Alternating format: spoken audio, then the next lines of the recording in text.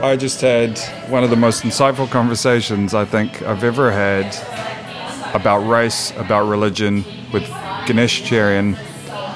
I think we've been here for a good hour and a half. Yeah, an hour and 40 minutes at Olive Cafe. And then when I turned to push stop, I realized that I didn't push start properly. I definitely pushed that record button. Unless you were there, you'll never have the opportunity to enjoy something I learned. We'll have another discussion, and won't be exactly the same, of course, but I think we could. But I want the conversation we just had. I want that because it was just beautifully articulate, and there were strategies in there. There were things you shared where someone could say, oh, I can do that. I can actually try that in my life and start to make a difference and start to be better, and I can understand that there's prejudice and privilege. It's a two-edged sword for everybody.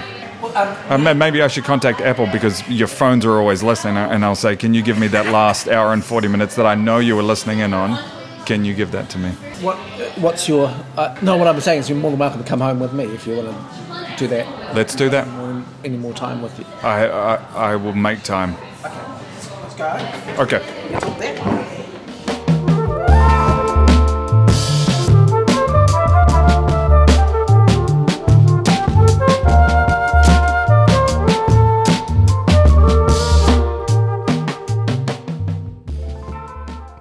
Test. The lines are going up. Are the lines going up? The lines are going up. Oh, excellent. Test. Conversation number 2 with Ganesh Cherian. The first conversation lost because of my incompetence in pushing the record button properly. So this is conversation number 2. Just to give context, we had a fantastic conversation about race, religion, and stuff peripheral to that, and I didn't record it. So now this test shows that it's recording. Cool. Turning the phone off, and we're doing it again. So I don't think we probably shouldn't even try to redo the conversation. Let's just continue the conversation or see where it leads us. I think we were kind of talking about the events of the current situation, especially in the US, with looking at kind of race relations and what that means. And so my first question to you at Olive, or my first question to Ganesh at Olive, was Ganesh being of mixed race, European mother, Indian father, to whether you had experienced racism before. And I must admit, I thought you were going to say, the odd thing here or there, but not really. But it was really interesting to learn that, you're... Yeah. Well, I think that, yes, I have experienced racism. And yet at the same time, I feel very privileged. Like, I feel like I get to... I've had an amazing life, and I don't feel like it's been overly difficult. But there are some things which are sadnesses, I guess. When we talked about this a little bit before, my name's a little different. It's hard to say if you haven't heard a lot of it before. It's difficult to spell. You might not be able to know how to say it, even if you see it. So a lot of times I've had to explain my name and have had it mispronounced, or even if I've tried to correct people, they haven't been able to get it. So there's a little bit of angst around that, and that's carried through my whole life. And it's amazing how much getting a name right is important. I know in education, one of the many ways in which you can show competency in Te Reo Māori or Tikanga Māori is pronouncing names correctly. If Rangamārie is in the classroom and you pronounce her name and you do your best to pronounce it with confidence and you do it right, she immediately feels like she is a person, you know what I mean? So I know there's a big thing in education in New Zealand, pronouncing people's names correctly so that they immediately feel like they belong in the classroom. And it's so it makes sense, you talking about that with your name as well, yeah, that it's important. If people don't get it right, it makes a difference, you know? Oh, and especially if they choose not to get it right.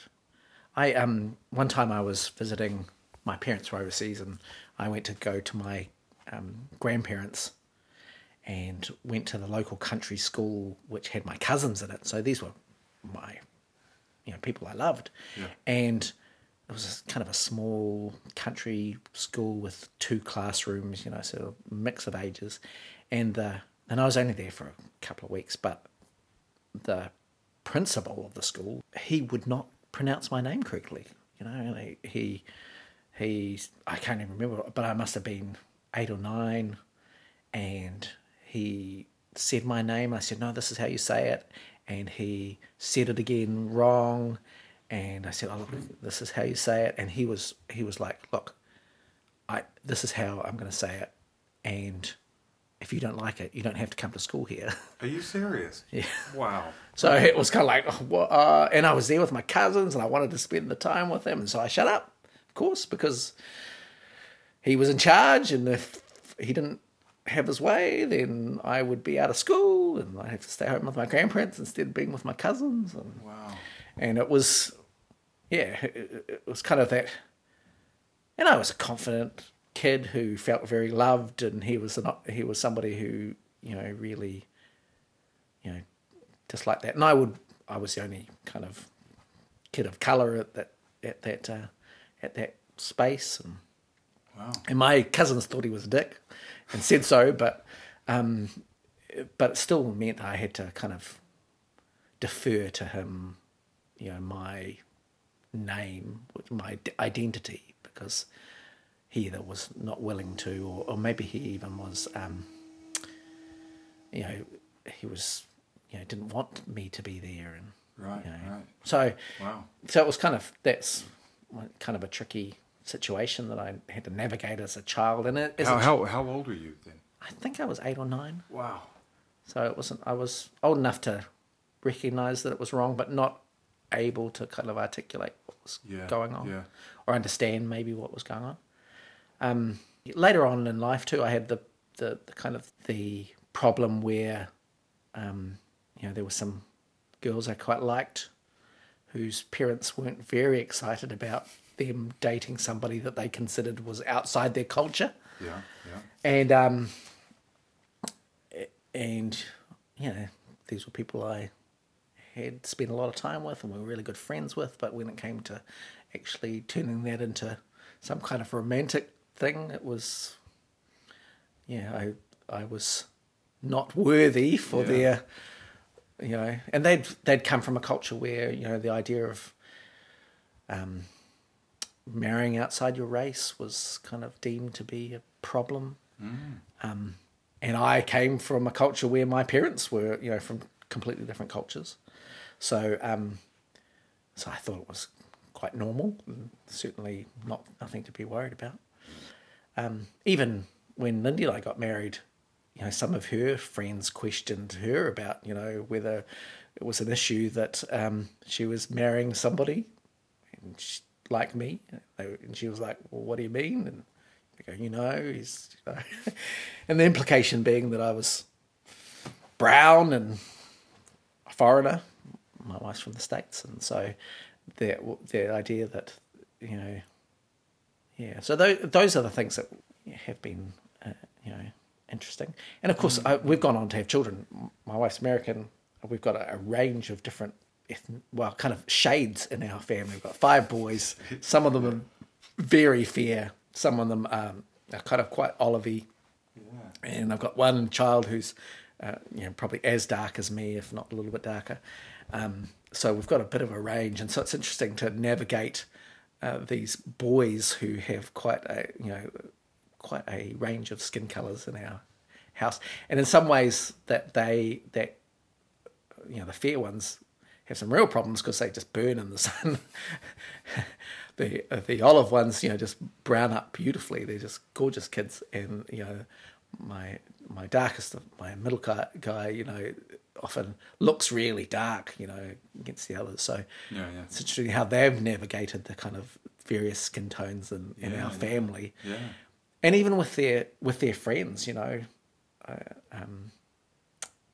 you know, they've got a number of friends, but I think, you know, it's not until you see each other's parents and you realise, oh, heck, you know, you're this fair kid, but you've got this dark dad. Or, Yeah.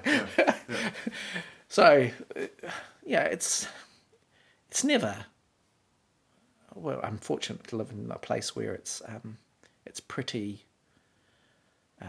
you know, pretty acceptable, and I've always felt generally quite comfortable. But there have been those rare exceptions where I've felt concerned. When we lived in the States for a little while, and my neighbour called. You know, I was out on the deck singing. I played guitar and I was out there singing, and my neighbour kind of called out, and I was singing like American pop music or something like that. And anyway, my neighbour he yelled out, you know, "Stop that, you towel head!" And you know, Really? yeah. So, which is one of the reasons why we didn't end up staying in the States. I think, as much as I hate to admit it, was the idea that I felt like America had lots of racial issues, even in the little town that we lived. And it was just a pain dealing with those kind of things. Although, to my credit, being from New Zealand, you know, and I got huge amounts of privilege from being from New Zealand. We lived in this little tiny town in Wyoming, and New Zealand was known for hunting.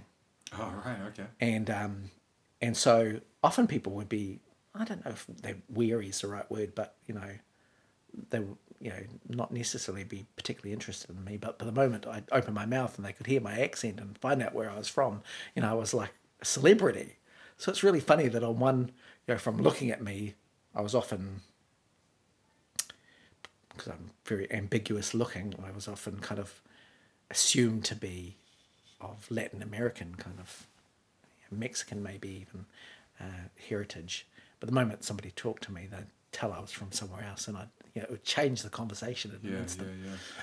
And we talked about this a little bit before, was that there's something interesting about being slightly ambiguous, but also when people assume you might be less than, and then you surprise them by being very articulate or being different than they expected, then you gain a sense of trust which is over exaggerated. It's like I expected this interaction to be. It's kind of like, I guess, like expectations in general. You know, if something matches your expectation, you're quite content. You know, if something is less than your expectation, you're disappointed. You know, but if your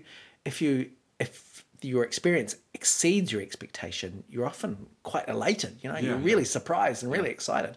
So part of being brown has been, in many instances, exceeding the expectation which has been put on me. You know, a visual expectation that then turns into a kind of a whole another realm. You know, people talk to me and find out I'm articulate and thoughtful and intelligent and well-rounded, and suddenly I go from being whatever to being someone that they go, wow, this is someone interesting. So there's an odd kind of advantage that I've got from that kind of prejudice, which turns into a privilege. So I find that kind of stuff quite fascinating, how that kind of works out and how it's worked out for me in many instances. And you talked about that two-edged sword, the privilege and the prejudice. Well, I think everybody has privilege and prejudice built into their kind of life, right? You know, whether it's how you dress or you know, maybe coming either from poverty or from wealth, or whether it's you've got great skin or poor skin, or some that might be stuttering or just not feeling very confident, or, you know, whatever it is. But everybody's got a kind of almost like a list of times when their particular circumstances advantages them and also disadvantages them. And everybody's slightly different. So if you can kind of figure out what those things are in yourself, or maybe even identify them in others, you can utilize them to build bridges. If you can see that somebody else is uncomfortable in groups and you can kind of make them feel at ease, you'll be their best friend. Or if you can see that somebody kind of just blurts out stuff, that's not very eloquent, but if you can you can laugh at their jokes and make them feel at ease, and you'll be somebody that they really trust, to represent you or to be around you. And so I feel like some of the things that have caused me some hurt, especially over maybe my name that's odd, or my parentage that's kind of a bit interesting, those have given me opportunities to see that everybody has those. And so if you can identify them and address them and make people feel amazing, especially in the stuff that they find worried about, then you'll make lifelong friends, and you'll be able to make incredible things happen, which I think is, look, I think there's a really interesting connection between privilege and prejudice, and there's a kind of line in between where everything, wonderful things happen. We love those movies where the underdog succeeds after all odds, or where somebody has really had something terrible happen to them, but they're able to conquer that. Those are the great stories of that we love to be entertained by. Actually, a great New Zealand story about that is Manuka honey, right? Manuka honey was the honey that beekeepers used to get from the Manuka around their properties, right? But it's that kind of, it's dark, it's bitter, kind of slightly bitter, and they collected it because the bees would just harvest it, right? But at the end of the season, if they hadn't sold their honey, their Manuka honey, they would tip it into the bin so that they could reuse the container. Wow. That's how worthless Manuka honey was, right? Wow. But then somebody found out that Manuka honey, had all these healing properties. And then Manuka honey went from the thing that you threw away to the thing that was, liquid gold. Yeah. People are planting Manuka and putting hives on their farms to get Manuka honey, because that stuff is, sells for a pretty penny. Yeah. But that's a fantastic story, right? Yeah, It's the dross, the thing that you threw away, has now become the thing that is prized above all other. That's such a great story. And it tells us a little bit about, how we can value things, and how changing the narrative might completely change the, what's going on. Yeah, changing the narrative, completely changing the value we put on something. Yeah, very true. And look, I make headstones, so that's my job, right? In some ways, I'm not... The headstone's a physical manifestation. What I'm actually selling is comfort, right? I'm taking somebody's terrible experience, or maybe heartache and trauma associated with somebody that they love who has died, and then hopefully transforming them into a space where they feel amazing about it. Yeah. Right? And we do that by helping them create something. So in some ways, creativity is almost like an antidote for grief. Right. When you create something from your pain, you're able to transcend it. Now, people come to us because they don't know how to do that, right? How do you transform? And they don't know what they're doing, and so they come with a whole lot of maybe preconceived ideas about what needs to happen. They might not know what the process is, and because you might only have one or two really significant people in your life die. It's not something you get really good at, right? You would hope not. No, most people don't. So they come to us because we're good at it. We've done it for hundreds and thousands of people, right? So we take their prejudice, we use our privilege because we've done it a lot, and then in the middle of those two things, we create this beautiful monument, sculpture, maybe even to somebody that they care about. And in that process of creating that, we've transformed their experience. We've given a whole nother emotion, right? From, feeling disabled by somebody they love who's died to feeling really grateful and empowered by this creative process. Is the outcome of that the potential that you've turned that prejudice into a privilege, potentially? Is that right? Because now there's no fear around it. It's been turned into a great experience. It's been supported by someone's expertise and their experience and their own privilege. And now they walk away and it's become something beautiful and something that doesn't hold them back. Would that be? That's absolutely right. Right. And of course, because there's so much fear around death, can be a lot of trauma around death, it's such a deep emotion that you want to change, and people are willing to pay quite a premium for that. Right. Right. And we can utilize our skills to turn that and that thing around for them. And we've got this physical representation, which is this headstone, which is going to be around for hundreds of years to mark this. But the actual thing that we've got is this whole process of empowerment for the people. Yeah. And so I guess that's when I'm thinking about the stuff in the States, and it's a raw process. Obviously, people are feeling really hurt about change and what that means, and I can understand that, and I sometimes get a little bit overwhelmed by it.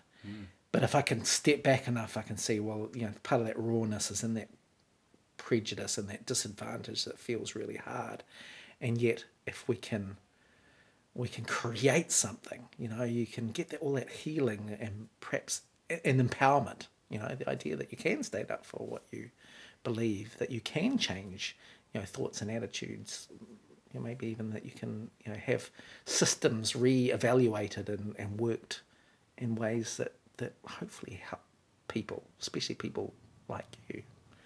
So I think that's I mean, I guess there's some fear around that, right? Riots don't feel very building, but and they can feel very scary if you're especially in the middle of it, or it's your property that's been damaged, and yet there's a lot of there might be opportunities for lots of people to be seen who otherwise don't get seen, or stories that you get to tell, like I get to talk about the story about this principal who just made me feel terrible about my name. And funnily enough of those experiences, which I had plenty growing up, some really overt like that, some much more covert, the whole idea of, where are you from, well, I'm from New Zealand, I lived here my whole life. But you're obviously from somewhere else, or tell me about your parents, that kind of thing. Because I was brown, I was obviously from somewhere else. And, that translated into me as a kid feeling very concerned about meeting new people, especially adults, because, they would ask me questions for which I, didn't know how to articulate where I was from. Now, look, because I've done it thousands of times, I've got really good at it. Right. But I've had to work through a process of feeling confident about that. When I, as a young kid, because my father's from India, my mother's from New Zealand. My mother went to India, went travelling and ended up in India, and I was born. But when all of the family that I knew was really my mother's side, growing up, my uncle, my dad's brother, came to visit one time, really nice guy. But, some of my ignorance, I didn't even know he spoke English. Of course he spoke English. It seems crazy to me now, but I didn't know back then. I didn't know much about what it meant to be Indian. Because my dad was from India, my mother was from New Zealand. We didn't kind of we weren't connected to the Indian community in Wellington. So I didn't know a lot about Indians. I didn't know many Indians, and I of course I didn't feel Indian because all the people that were my family here in New Zealand were European. Right. And so when people would ask me about my heritage, I didn't want to own it because it didn't feel like me. I didn't feel Indian. I grew up in Wellington, you know. And as a kid trying to explain your heritage to other people when you didn't really feel like you were connected to it, often had bits of embarrassment attached to it and shame, which I didn't know how to deal with. What do you mean? What do you mean embarrassment? I mean, like, you know, people would ask me where I was from, and I would say, well, I'm from here, and then they'd want to probe further, and I'd have to kind of explain my family situation. And, you know, my dad was Indian, therefore, you know, they kind of pegged me as being Indian, right. But I didn't feel Indian, and I didn't relate to being an Indian. Yeah. So, in some ways, that got my back up too. You know, like, you know, you can't make me an Indian. I'm not an Indian. I'm New Zealander. I'm Kiwi, and you know, and I didn't know quite how to deal with that. It wasn't until I went. Not until I went to India and met, you know, my family, and they were just such wonderful people. My dad's, you know, siblings and cousins and aunties and uncles, they were just amazing people. Yeah. You know, I came back from India going, wow, these people that I've related to are amazing. And finally, you know, when people would ask me, oh, you know, what are you? Because I knew what the question was, right? Yeah, you know, because I'd had it 1,000 times. Yeah, they wanted to know what I was, and then I'd say, "Look, I'm Indian," you know, and then they would say, "Well, you don't look Indian." I'd say, "Oh, well, I'm not a very good-looking Indian," you know. But you know, it wasn't until I'd been to India and connected with my family and felt like they were people I could be proud of. That I wanted to have that heritage as something. And now, of course, I feel very Indian, even though, well, that's how I would, you know, describe myself, and celebrate that culture for a good half of my life. That wasn't the case. It wasn't the case. In fact, you know, there was, you know, there's bits of embarrassment and shame attached to it, and of course that translated into other. I don't always think that I treated other brown people in my community with as much respect as well, because my European side, that had lots of privilege attached to it, right? So I wanted to identify in that space as European, because, you know, Kiwi European, because, you know, nobody asked me. Well, I still had to deal with it, but, you know, I wanted to be identified in that space, but people wouldn't let me identify in that space because I was physically brown. Right. But that also meant that, you know, I might have gravitated to more, I guess, European friends, because that made me feel a bit more legitimate as a European, you know, and maybe didn't see the value of my, you know, cultural friends. Funnily enough, I went from Wellington to Hamilton and went to boarding school, church school, and predominantly the kids at that school were Māori and Pacific Island, and the white kids were in the minority, whereas I'd grown up in Wellington where the brown kids were in the minority. And so I was always trying to identify with the white kids, or my European side, because that was where the privilege was, right? Yeah. That's where people, you know, that's where the cachet was. Yeah, absolutely. But when I went to church college, I, you know, there were a lot of brown kids, and suddenly the brown kids held the privilege in the space, and because I was brown too. It took me a while. I didn't kind of fit in immediately, but I could kind of riff off my kind of ambiguity, my brown ambiguity, to get some privilege in this system. And what the flips of what that also happened to me was that I kind of got to be involved in some, you know, like the Māori group and the Cook Island group, and I went to these kids' houses, and I, you know, there was a emphasis on Māori culture particularly, but, you know, going to maraes and being on the marae, and because I could kind of pass myself off as one of the cuzzies, the bros, I was able to kind of immerse myself in some of those cultures and really get some privilege in the system, which was quite unusual to me because I hadn't been in that situation before. I'd always kind of been in the minority skin tone wise, but really, you know, a European background, knowing how to navigate that with my family. But here I was in this majority kind of, you know, Polynesian kind of quotient, and even though I was still an outsider because I was Indian, I was able to kind of slightly kind of, enjoy some of that culture, and it did. I had these wonderful friends who were from Māori families and Samoan families and Tongan families even, and it gave me appreciation for them. I was telling you before that much later, I went to Samoa for a trip, and I, even though I had these kind of Samoan friends, who were often from quite poor backgrounds, you know, because in New Zealand, Samoan families are often doing the kind of real menial work in New Zealand.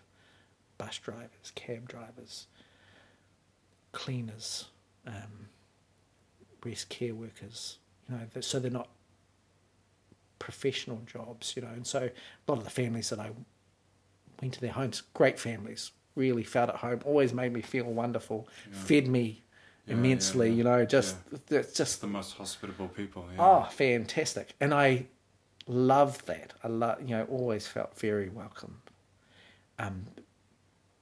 But because I'd only seen them in those kind of low end spaces, I regret that I didn't see all that beautiful culture, you know. And so it wasn't until I went to Samoa and saw what a wonderful place these people had come from, often sacrificed a great deal, especially, you know, status and family, you know, to give their kids, you know, another way of life. Really made me feel ashamed that I'd ever thought of them as less than. Right. Because you brought up a good point, that, you know, within the Samoan community itself, there is this richness and this hierarchy and this status that, you know, you can have within the community, even though a day-to-day job might not necessarily make it seem like the person has,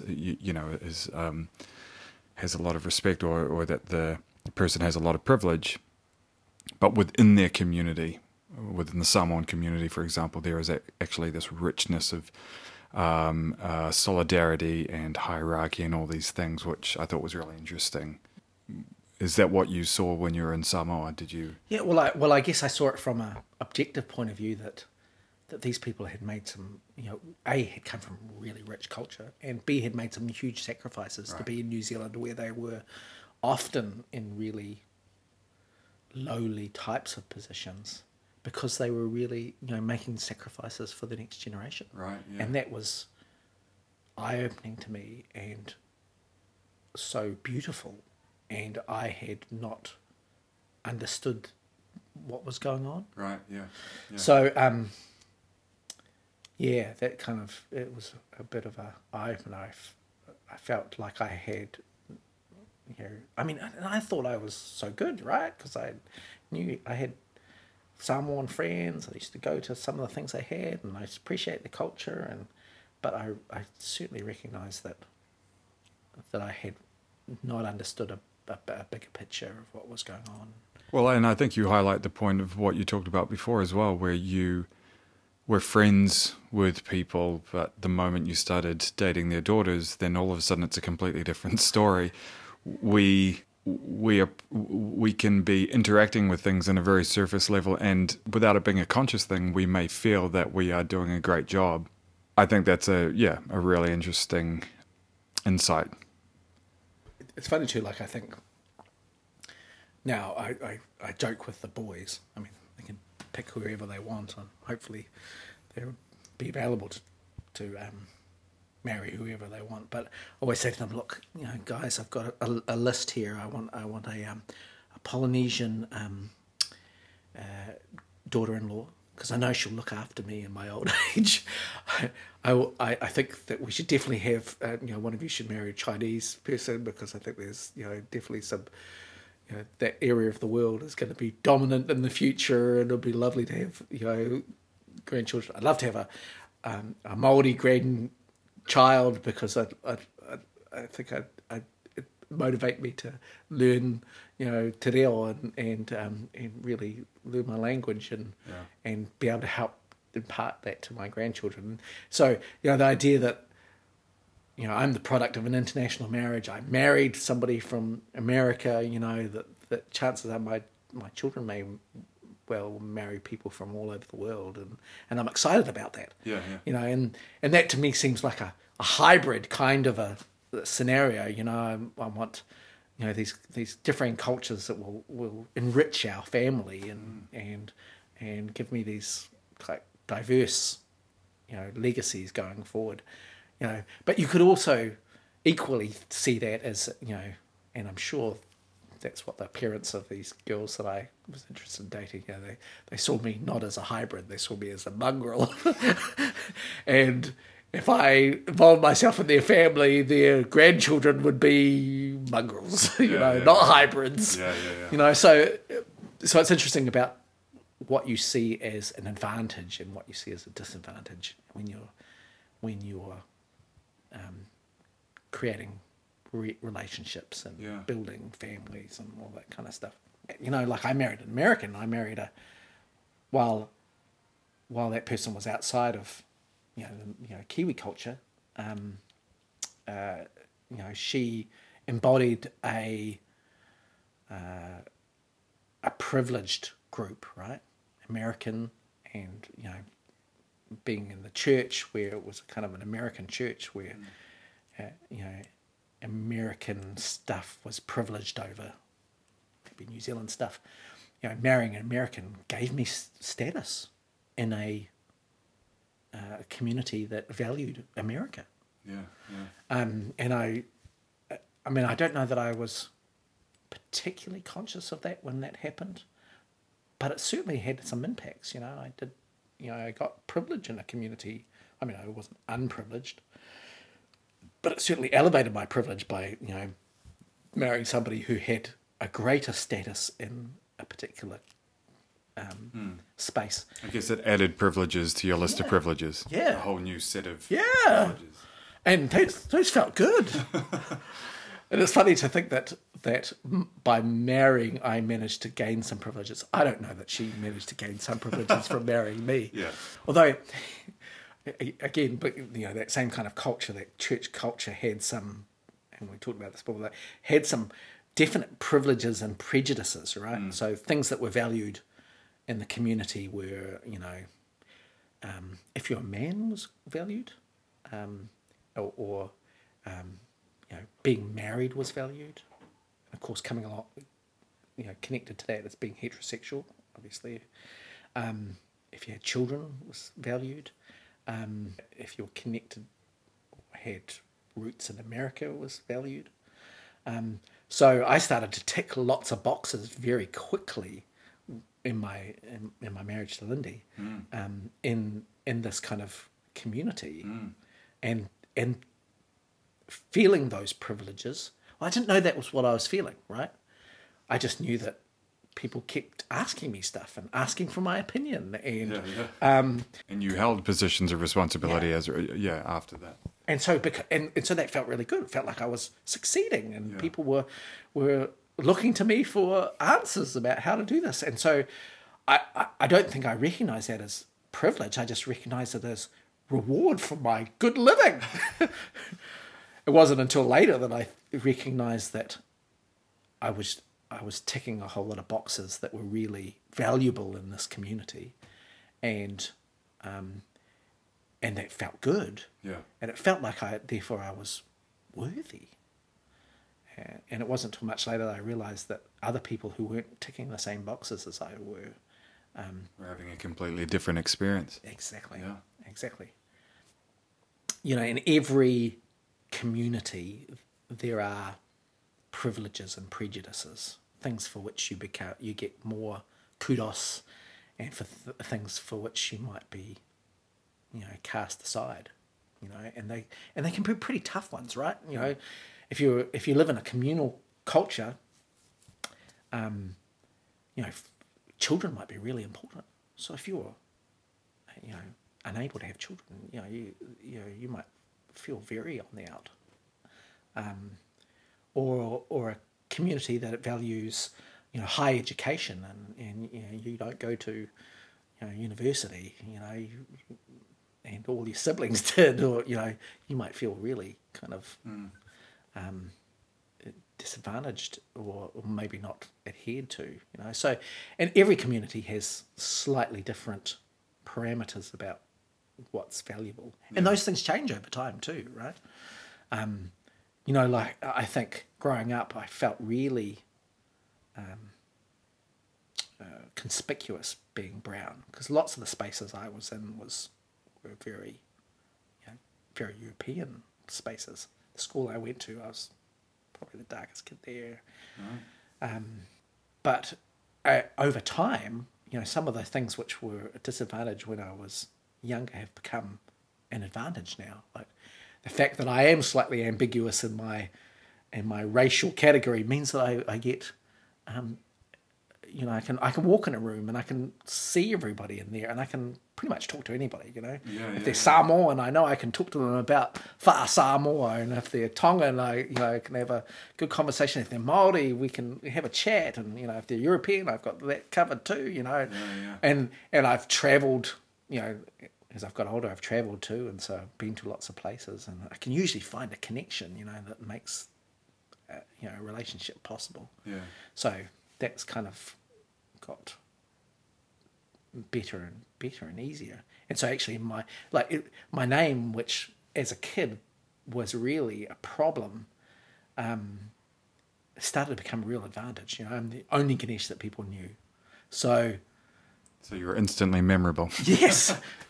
And so, or the other thing that's happened, you know, people who have travelled, you know, and gone to India, you know, Ganesh is a Hindu god, right? So I've had people, you know, I tell them my name and they're just like enthralled. They're like, wow, your name's Ganesh, you know. Oh, I'm so glad to meet you. You know, so while my name has been times where people have found it really tough and I've felt instantly disconnected from people because of my name, I've also had the opposite experience where people have, you know, literally loved me for no other reason than my name. So that's a really interesting idea that I've come that I you know, for something that caused me a lot of angst as a child has ended up being a huge blessing in my life. You know, later on, you know, it does endear me to some people straight away. It has meant that I'm memorable, you know, those kinds of things. And but I still have angst around it, you know, especially in email exchanges that, you know, with clients, people inquiring about work, you know. I'm worried my name's foreign sounding, a little bit different, and it's much easier if they're talking to them on the phone. They can hear my Kiwi accent and feel kind of... There's trust there, yeah. Whereas I worry when I put Ganesh, you know, the automatic thought is this the same voice I will hear from a call centre in Delhi, you know, asking me about you know, home wireless or whatever, you know. So,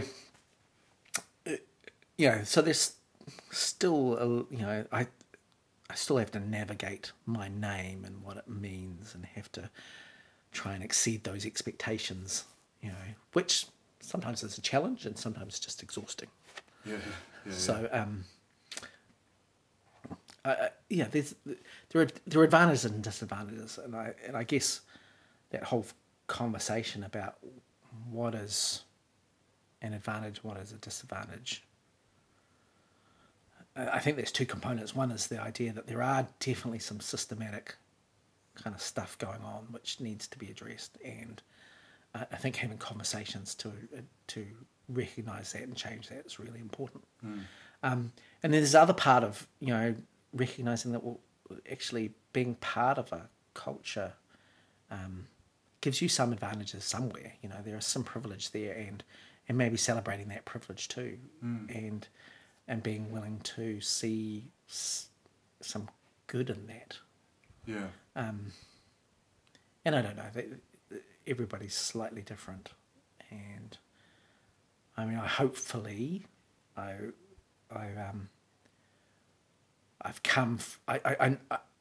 recognised enough tough stuff in my own life that I can appreciate that I've got a lot of privilege now, and hopefully I can utilise that privilege to address other people who are underprivileged for whatever reason. And in fact, a lot of my success in business and work is really about, being compassionate and seeing other people in pain and being able to alleviate that pain in some way, And I think there's a lot of pain that comes from just not feeling confident, being embarrassed, not knowing what to do, and and if you can address those quickly with people, you can really make a difference. Yeah. And so that means hearing them, hearing their angst, being able to know how to let them know that they're being heard. I think most people just want to be heard in many ways. Yeah. But also then, giving them opportunities to be creative with what they've got, to turn it into something of value that can bless them and other people's lives and make them feel empowered. Yeah. So awesome being with you, and